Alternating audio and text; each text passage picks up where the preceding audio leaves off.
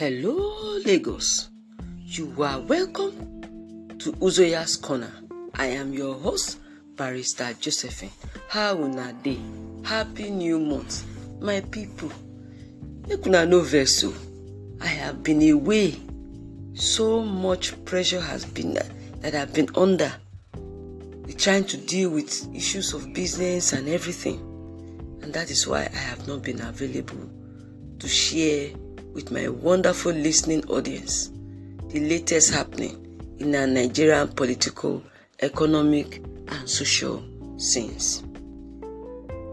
My people, why am I here this morning? I have just finished reading a transcript of President Bola Ahmed Tinubu's address to Nigerians. Indeed, I must say that in the past few days, things have been topsy-turvy with the removal of fuel subsidy, which I supported and I'm still supporting. The effect that we have felt as a people has just shown us the greed that is inbred in a lot of people who are not patriotic and interested in the well-being, welfare of fellow Nigerians.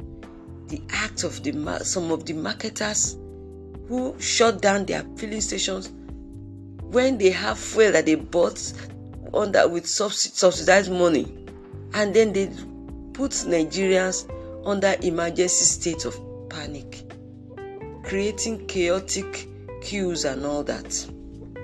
And then the skyrocketing cost of fuel over the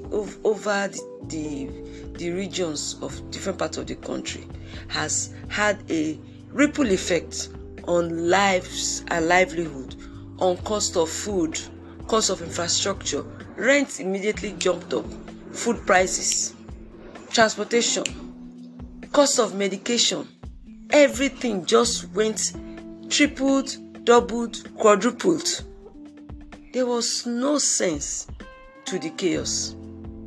But President Bola Ahmed Tinubu came up with his speech. I picked a lot of things from what he was saying.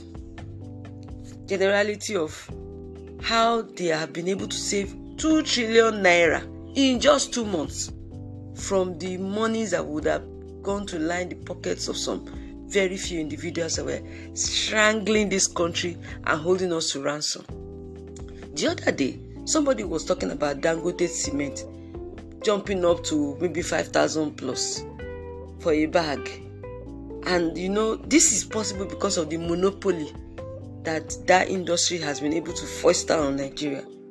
I don't know what is happening where there are no competition in the market. Nigeria is a capitalist nation, but we are slowly getting into a situation whereby some companies hold monopolistic power over the market forces and they can even determine the price of the value of our currency and determine the price of your loaf of bread the next morning by the way they throw out their prices in the market.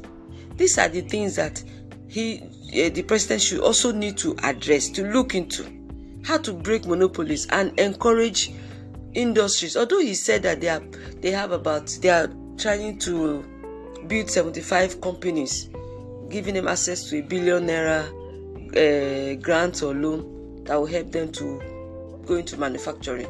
I hope that when these companies come on board, they will be able to break this monopoly. But there was something that the President Bola Ahmed Tinubu said that really resonated with me. He said that he is committed to building this country that he loves so much.